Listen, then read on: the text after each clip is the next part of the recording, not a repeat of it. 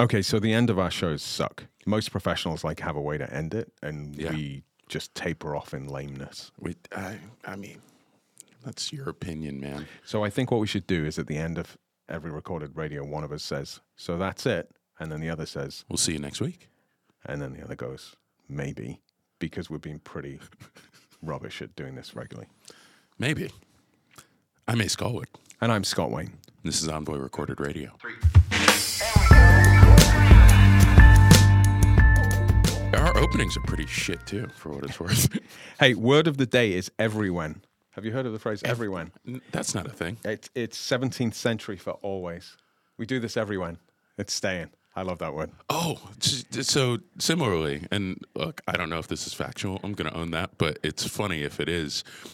Goodbye came from 17th century shorthand. Somebody wrote to sign off a letter, "God be with ye," but they wrote it God, the letter B, a W, ye. And it was just shortened to goodbye. And we became goodbye. So that word is used. It was teenage text speak in the 1600s. Medievalness. That got us to goodbye. That's great. Look, again, talk about saying goodbye.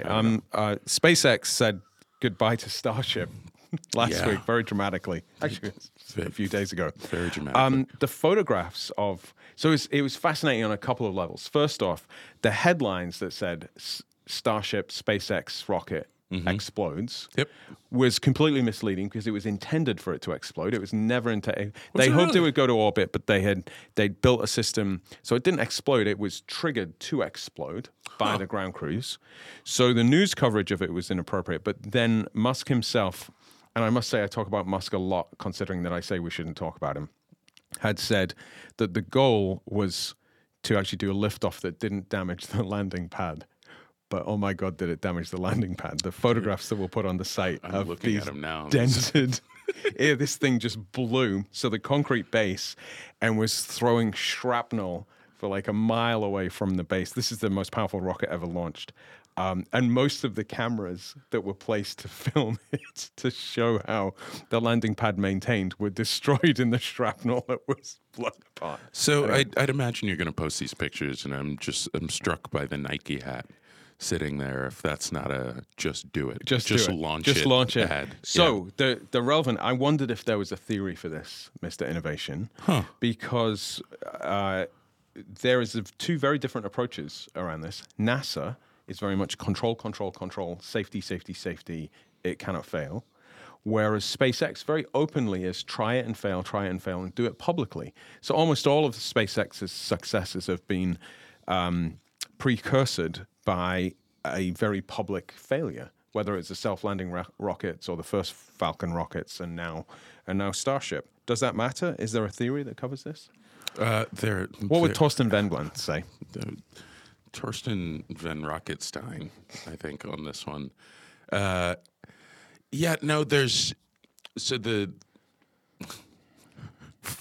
There's the startup theory, which is move fast and break things. Yeah. And that's it's in a cultural ethos. And that is not rooted in psychology necessarily. It's not rooted in an academic theory. It's more of a modus operandi, if you will. Let's go very quickly. And if things get broken, we can get to fixing them faster. I kind of dig that.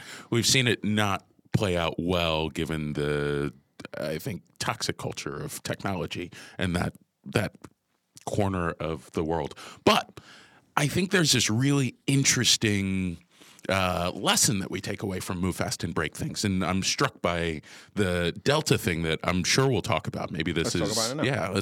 So we were in Detroit this week. We did not leave the airport. They kept us captive. I felt like Tom Hanks in whatever that movie was, Terminal. But we stayed at the hotel, and we just got to kind of play in the airport. And what I saw was that parallel reality, Delta's calling it right now. Mm-hmm. And so it's this kind of Roman archway. We've talked about it. I don't know. We'll cite the episode. We talked about it. But it's this kind of Roman-looking archway, and then you walk up to an overhead screen up massive screen in the terminal, and it's augmented reality. So based on your phone's location, only you can see hello. For me, it was hello, Austin. Thanks for being Diamond Medallion. And it gave me my gate number and the information I needed.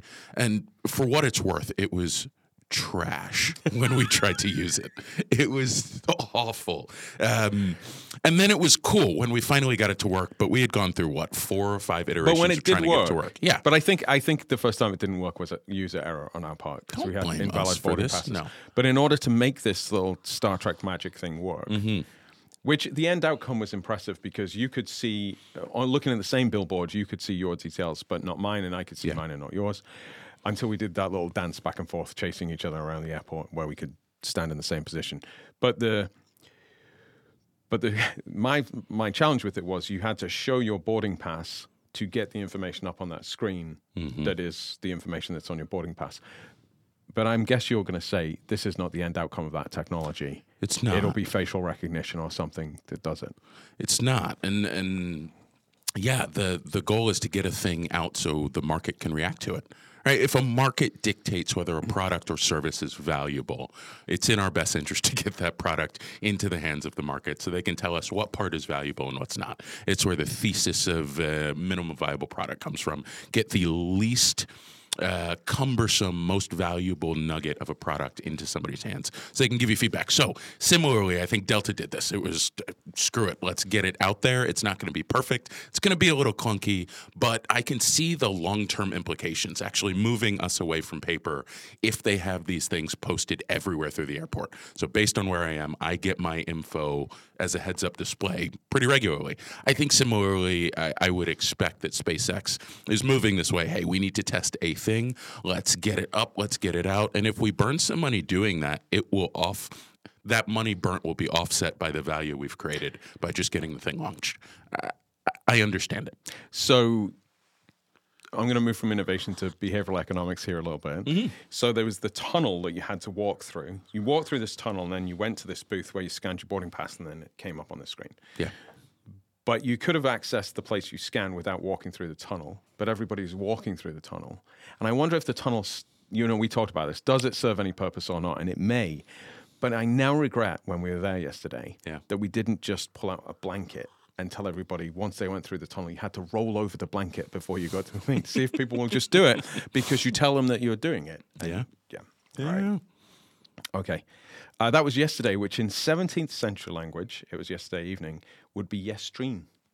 Yestreen is yesterday evening. We're speaking 17th century, all for today's episode. Can I one thing before we move on from kind of innovation and behavioral economics? There's a term in psychology called locomotion, and it's the idea that it's basically the Nike hat we saw. Just do it.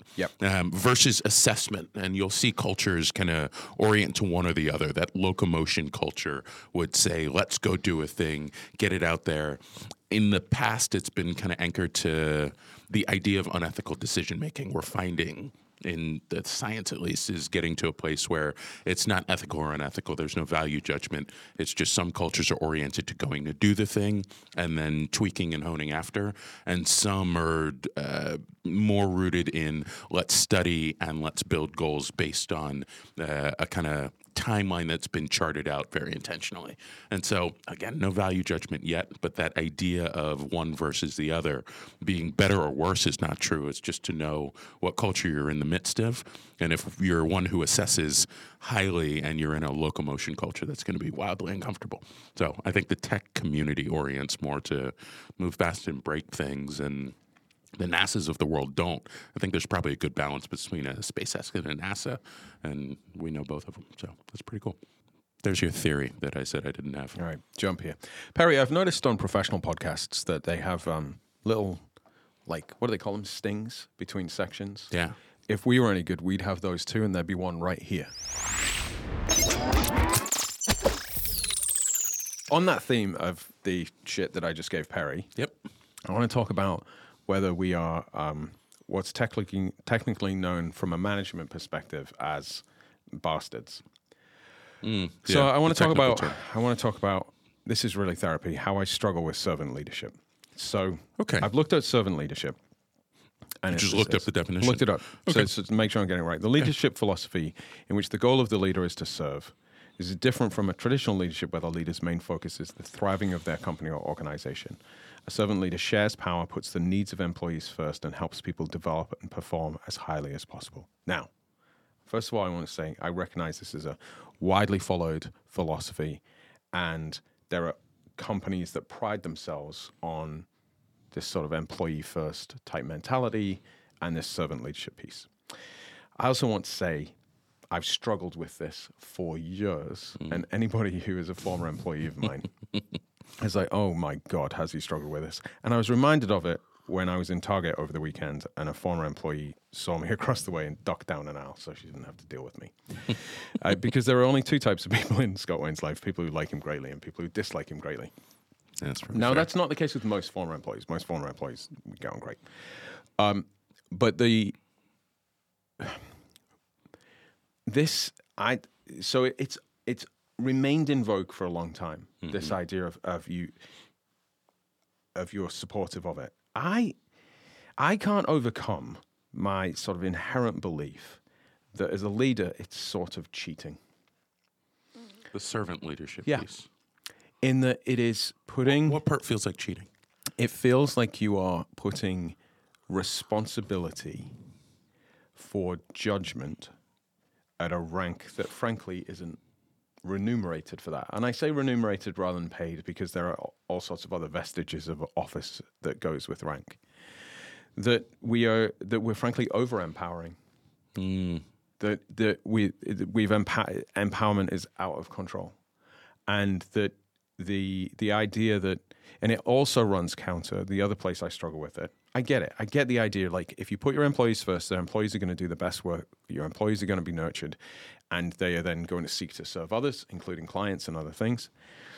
But one of the places I struggle with it is that how does one prioritize is one area, because by definition, the larger the range of scope that you have, the better you are to context what's important and what's not important. And sometimes they're small things that may not seem important to other people. And then just that overall responsibility. I feel that servant leadership as a mindset projects onto every employee that they too want to be leaders. And I don't think that's necessarily, in my experience, that's not true. Yeah. I think we've discounted the value of being a follower and an executor. Here endeth my rant. How real do we want to get on this one? I think we're going to get lots of commentary on this, both I would positive imagine, and negative. Rightfully so. It's not for everyone. To your point, I've seen the zeitgeist kind of shift to servant leadership so much that I Googled the opposite of servant leadership. And this feels so in line with how people see that. I think the distinction you just made, servant leader, building and kind of running an organization alongside and empowering folks versus the leader who looks out for the organization as their sole goal. This thing that I looked up says an autocratic leader is one who looks out for themselves primarily. That's the opposite of the servant leadership model. To be an effective leader, it's important to develop your selflessness. Like, this is a snippet from some BS site, and it's, of course, the ad, but just the idea that is the first thing one would orient to if they're like, what's the opposite of a servant leader? Maybe I don't fully believe in this. What am I looking for? And it's like, whatever you're looking for is bad. That's what I've taken away from this query. Yes, because the default is servant leadership has been like the default style of leadership. If we were to go to any HR conference, which we're supposed to be speaking at one in a few weeks, which after this, they may ask us uninvited not to speak. It's become like this is just what one does. Yeah. So I think you and I have different philosophies on how we nurture people, and I'm not even sure I'm using the word nurture right. I'm not sure I understand what that word means. Perry has his head in his hands right now. Yeah, it's like, what are you two doing? The idea of how we interact and engage. For instance, I think you look at the potential of a hire. Like we've talked about this a bit. You look at the potential, and it's like that person could be great, not necessarily a leader, just really great in what they do. And I think I skew a little bit more toward the kinetic of an individual as we think about a hire. Like, where are they great now, and is that valuable to our firm? Right. And I think that is intention, given the two of us leading this firm, and Stinson telling us to go do our thing, right? I find that to be intention, and also the way that we both lead, irrespective of the type of talent we look for, is very much not servant-oriented. And I think that's really hard, particularly for you as you look at potential. Because, like, those two things seem like they're in contrast a bit. I'm exploring this. Like, you could be great. Also, I don't want to empower you, but I think that's how people grow. I think that's my theory. People grow by having somebody alongside them, kind of. So I don't think the philosophies are that far off, but I do think there is a dramatic shift in. So part of what I think is servant leadership is this constant coaching. Yeah, which I get. Yeah. But I don't have a lot of tolerance for repeat coaching around the same or similar things. Mm-hmm. And I tend to jump from like being really relaxed about it to being very not relaxed about it. Yeah. And so, look, Perry producing a podcast, it's recorded radio, sorry, he'd never done this before. Yeah. I was like, you can do this, Perry. You've got this. And we've made some mistakes along the way, mainly mine of not hitting record buttons and things. But my tolerance for Perry to make a first mistake at anything is high. My tolerance for Perry... Now, this is where I think I'm off. Most people's tolerance for Perry making that mistake a second time is a little bit less than the first time. Mm-hmm. Mine is like off the charts, non-existent. It's a cliff. Off a cliff. Between first and second, there is a cliff. So my tolerance for not learning from the mistake is basically zero. Mm-hmm. And I think that comes as a psychological shock to people. I'm realizing this about me is that, and so I do hire around potential. The other thing that I do that used to, in my last firm, sent my business partners stratospheric. Because it breaks all of best practices, but I still struggle with this, is that to say to somebody, I know you can do better work than this. And my partners would be like, where's the evidence? Where's the pathway? Where's the coaching? And I was always like, but they're high potential. They'll find it. Like, this isn't, for me, it isn't a criticism. It really isn't a criticism. Yeah. Like, I believe you have this in you. I know, I feel it. You have it in you that you can do better work than this. You're not there yet. And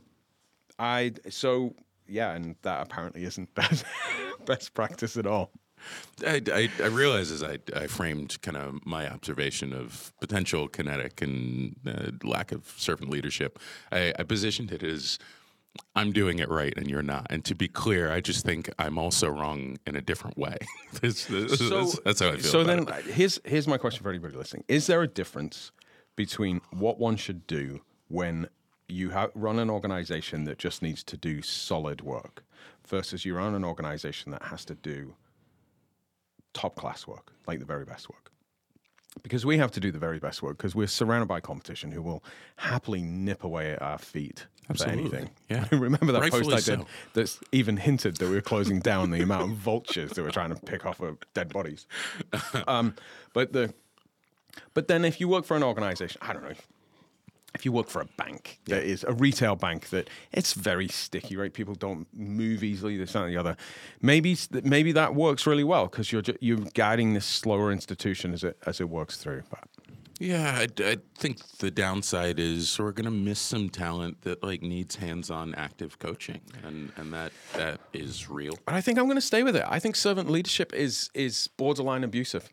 There's the headline. Get to my upside. Oh, sorry. Go to your upside. So the downside is we're going to miss some talent. The downside is also we are going to drive ourselves insane unless we find a better way to articulate how we operate.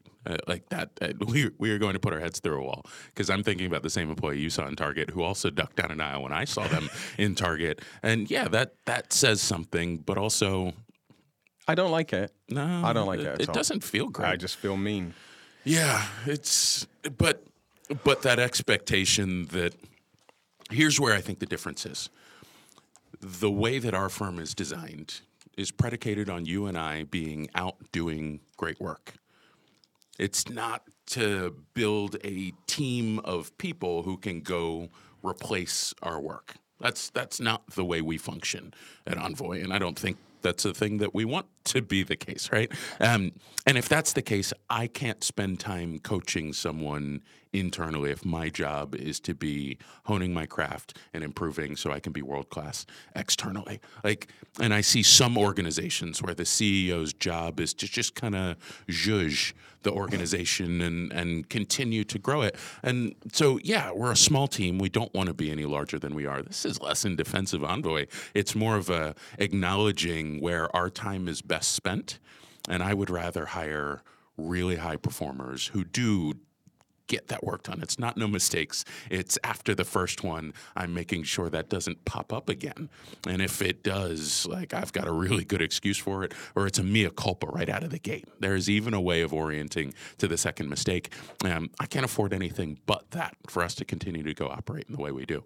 And so I don't know that I'm putting a value judgment on this. I'm just saying I know who I am and how I operate. And in order for me to do that effectively, I need folks who work the same way, which doesn't mean they need to be leaders, but it is an understanding that they need to be high-octane operators.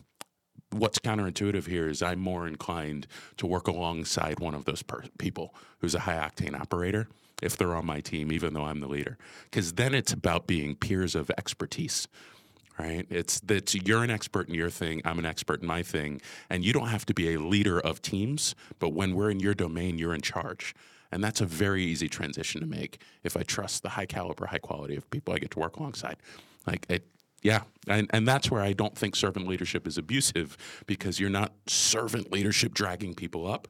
You're just passing over power when you're in somebody's domain of expertise. So I'm gonna stay with it that I think it's abusive and explain why, but then I want to come to your journey, because I think that's quite interesting. So the reason that I think it's unfair, not abusive, is that you are empowering people to be leaders when actually I don't think they have the resources or the authority to back it up.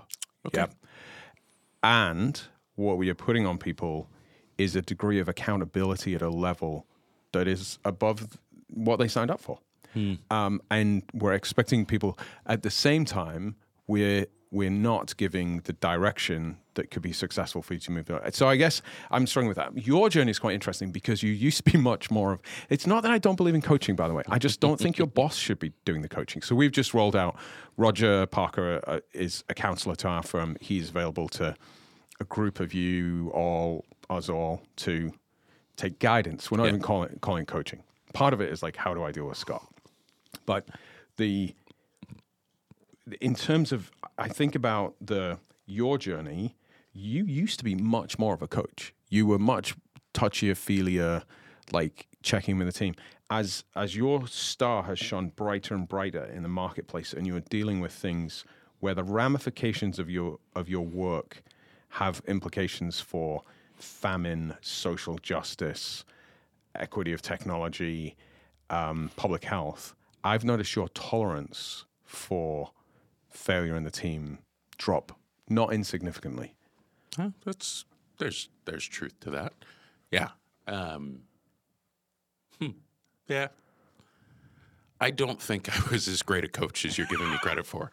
I don't think I started in as great a place, because but as the work pace increases and the quality of work, then the team expectation across the board, ourselves included, myself included, I won't speak for you, myself included, the expectations ought be high. And so very similarly, when there is failure on the team, my tolerance for that drops pretty quickly if we don't triage, can't apologize, and don't own it.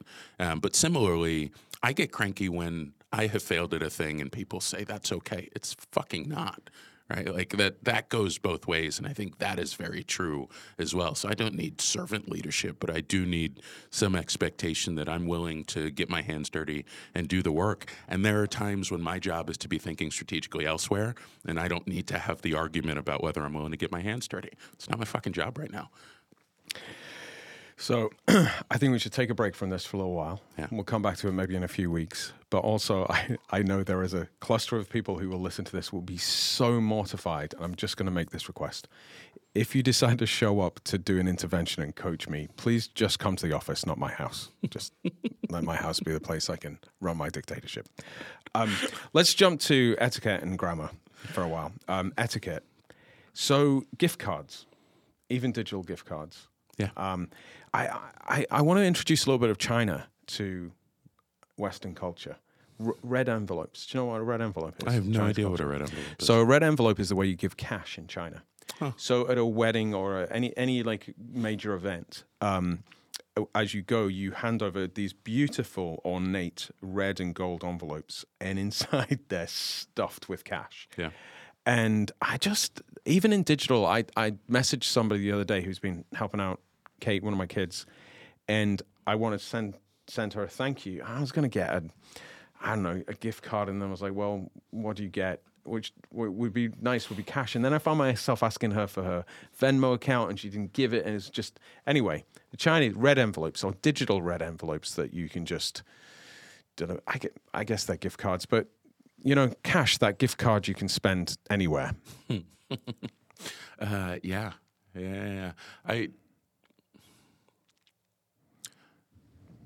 I feel like there's a cultural idea that a gift card or cash is not thoughtful. That it's grubby. Yeah. Well, less grubby, more like you just didn't we don't actually have a relationship where you could find the thing that I might want and gift it to me.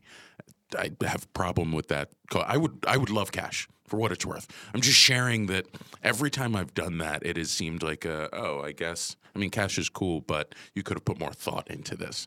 I'm like, no, but this is maybe a really thoughtful way to say, get whatever you want. Do whatever you want with it. And who am I to tell you that you wanted the blue widget versus the red widget unless you've told me? So people have this expectation of a gift, a blind gift out of love rooted in some thoughtfulness without, cheapening that by telling you exactly what they want. And I think that splits the middle and nobody wins that way. So I like the cash idea. I'm violently agreeing with you. Hey, Ashley White, can you have Haymaker Goods make little envelopes that say something like, this is inside is a gift card for you to buy whatever you want, because it's entirely up to you. I just wanted to say thank you and see what that looks like. Oh, okay. I love that. All right. Staying on, so this is the etiquette and grammar section. Grammar is provided by Scotty Thomas Scott, who just rants at us and he's guaranteed not to listen to this podcast. The difference between less and fewer. Do you know the difference between less and fewer? We're going to educate people. Less things and fewer things. Yes. Okay. No, I don't. So we should use the word fewer when the things are countable, and less when they're uncountable. So less time, fewer hours. Less dignity, fewer friends. That was too close to home. I'm sorry. And then two more. Can we talk about Americans and sneezing and bless you? Yeah. So, are you opposed? Well, we're in allergy season right now. It is. And hay fever, you call it. Hey, we do call it hay fever. So in the United Kingdom, somebody sneezes, somebody may sort of say a very discreet, like, bless you. Yeah. If one sneezes in America, let's say you're in a crowded room, you're going to have a dozen people yell, bless you. But then if you sneeze again, so bless you is, if it's done in the UK, it's a one-off. Just once covers the whole sneezing fit. But here, we say it again and again and again. Yeah. We do, don't we? Yeah, unless you know the person. So, for instance, I have someone very dear to me who sneezes like 4 or 5 times in a row. And it's become a game where I just guess where they're going to end. And I'm like, and bless you. And sorry, Julie, she hates it. But I think it's funny. Yeah, it's hard to do. So now I find that I don't, you end up as I feel like de Tocqueville should have written about this when he visited America and wrote about Americans, is that you're sort of trapped. If you do it as Americans do and just say bless you after every sneeze, you just feel like this is ridiculous. If, on the other hand, you don't say bless you, you get a dirty look for not saying it. But the worst is if you say bless you once and then not again for the others. But it's allergy season. I could spend a whole train ride wishing bless you to people. It's efficiency, people. Maybe it's our desire. It's our over-orientation on thoughts and prayers as solutions for everything. We just keep blessing people. No, we're not going there this week. No. Last one. SNAFU versus FUBAR. Just keep in mind that maybe children listening. You put this on the list. I did. I was hoping you knew the act. Yeah, I do. Well, I know FUBAR. Effed up beyond all repair? All recognition, I think, is FUBAR. Effed up beyond all recognition. SNAFU it's another military one. Isn't it? It's a... Situation normal, all effed up. There we go. That's what I was trying to remember. So SNAFU is below FUBAR. We're on a military base this afternoon. We need to know. We should know. Yeah. So I would imagine situation normal. So this is just all a cluster, always, all the time. It's as expected. Yeah. SNAFU is, And FUBAR is a temporary thing. Well, it's a permanent permanent thing FUBAR is more because it's all... Do you think I think it's levels. I think you start at a SNAFU and it goes up to a FUBAR. Does it go up or down? No, it goes up. No, I mean, think about the is emphasis. it going down, though? Well, Because I mean, it's getting worse, but that's better. But it goes I up. mean, think about the storyline. It's better. So, yeah. We might need some advice on this. Yeah. SNAFU versus FUBAR. Where is the rankings of disaster? If there's a certain general tuned in. Oh, I know exactly who you're thinking of. Yeah. I'm hoping he would know. Drop us a note. Yeah. If you're on, let us know. Okay. All right, since we're ranting, this is going to be the rant edition. Oh, God. Listenership was getting too high. We had to suppress it. We're also, as we're in hay fever season, allergy season, we're also people in No-Mow season. No-Mow season. No-Mow. No-Mow is not a cool neighborhood of New York. It is a... It might be. It could be. Probably is by now. Probably. No-Mow is the idea that in springtime, we do not mow our lawns, people. And do you know what we definitely don't do? We don't get a lawn service that puts chemicals on your lawn so it all looks the same. What we do instead, and my kids are going to burst out laughing if they listen to this, is you plant clover. Clover fixes its own nitrogen. It is an amazing plant. So you don't need to put pesticide on clover. It self-fertilizes. It pollinates. It attracts bees. It feeds deer, and it will give you a lovely green lawn. But regardless of what you do not mow in the spring. Allow that grass to grow and allow our pollinators to work, because we have a bee crisis. And when I say we have a bee crisis, I don't mean selfishly. Don't worry about the bees. Worried about this thing called food, people. And we need to start creating some habitats for bees and pollinators in general to exist. If you want to nerd out about this, though, you can start looking at native wildflowers. So there's all sorts of websites that just Google it. You'll find something for your area of the world. But in the fall, put a note to start planting wildflowers that are native to your area. Yeah. And then just let your garden be in the spring. And there are two upsides to this. One is you can feel self-satisfied that you're doing something for the earth. And the other is you'll upset all of your neighbors who get very uptight about it. Actually, not my neighbors. My neighbors are very chill. But neighbors in general. You live in a crunchy, hippie crunchy outdoors. Let's stick with crunchy hippie outdoors. Wait, I'm not done. Can we just talk about composting? Oh, we're still just okay. right. Yeah, so while we're on this, as you make a note for the fall, just a reminder that Can you read this verbatim? What? The note that you have on here about compost.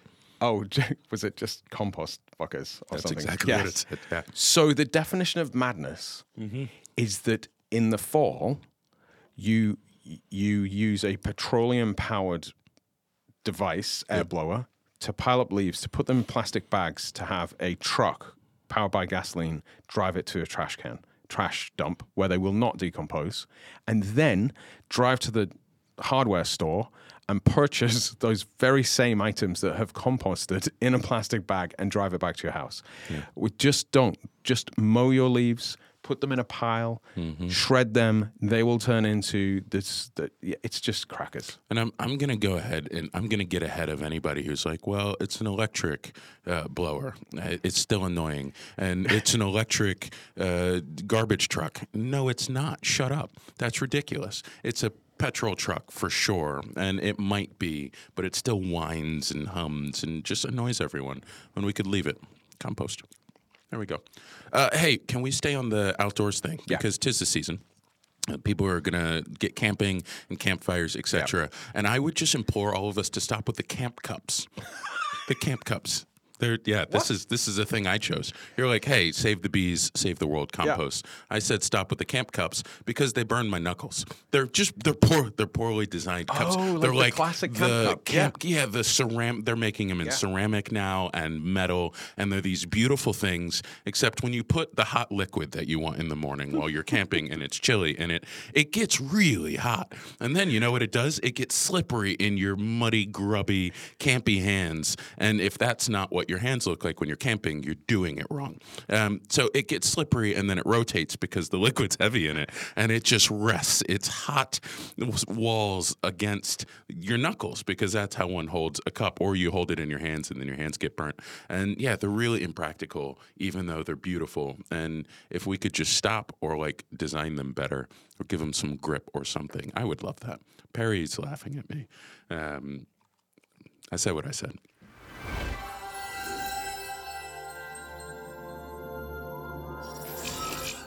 Okay, I think the last thing before we go to a non-lame close. Yep. Eudaimonia.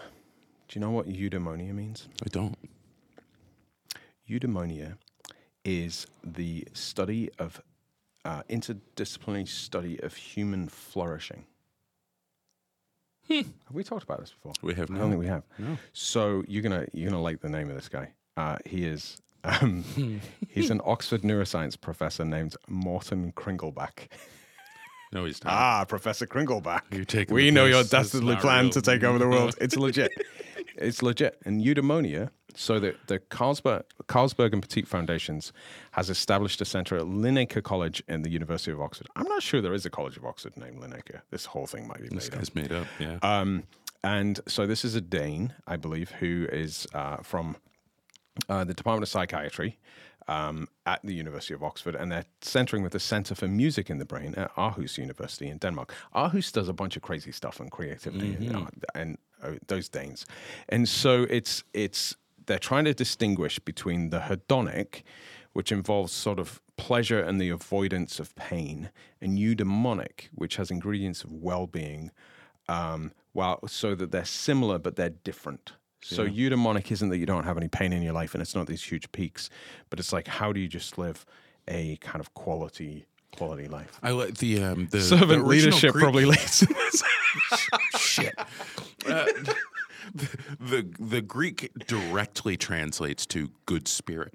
Yeah, which is I think that grounds it in hedonistic would be nefarious is the wrong word, but slightly different, nuanced, if you will. Yeah. There's some nuance. So I'm as you know, I'm obsessed with flow and get very irritable at the absence of flow. Have we ever defined flow? I think this is related to it. It's very hard to define it. Yeah.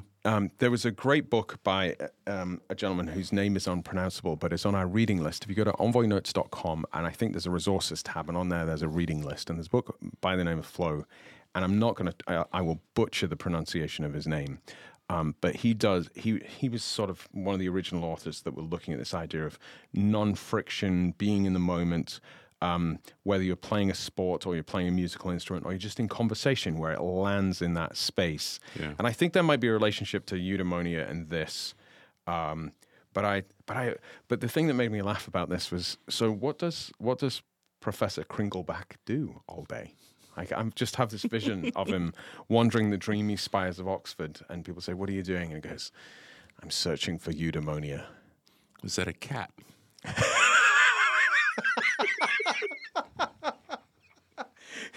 Professor Kringlebach's cat. You know what's gonna happen? I bet Lucy Taylor knows this guy. He's gonna be on her podcast, disputing anything that we have to say. Morton Kringlebach, eudaimonia. No, the idea though, I love that.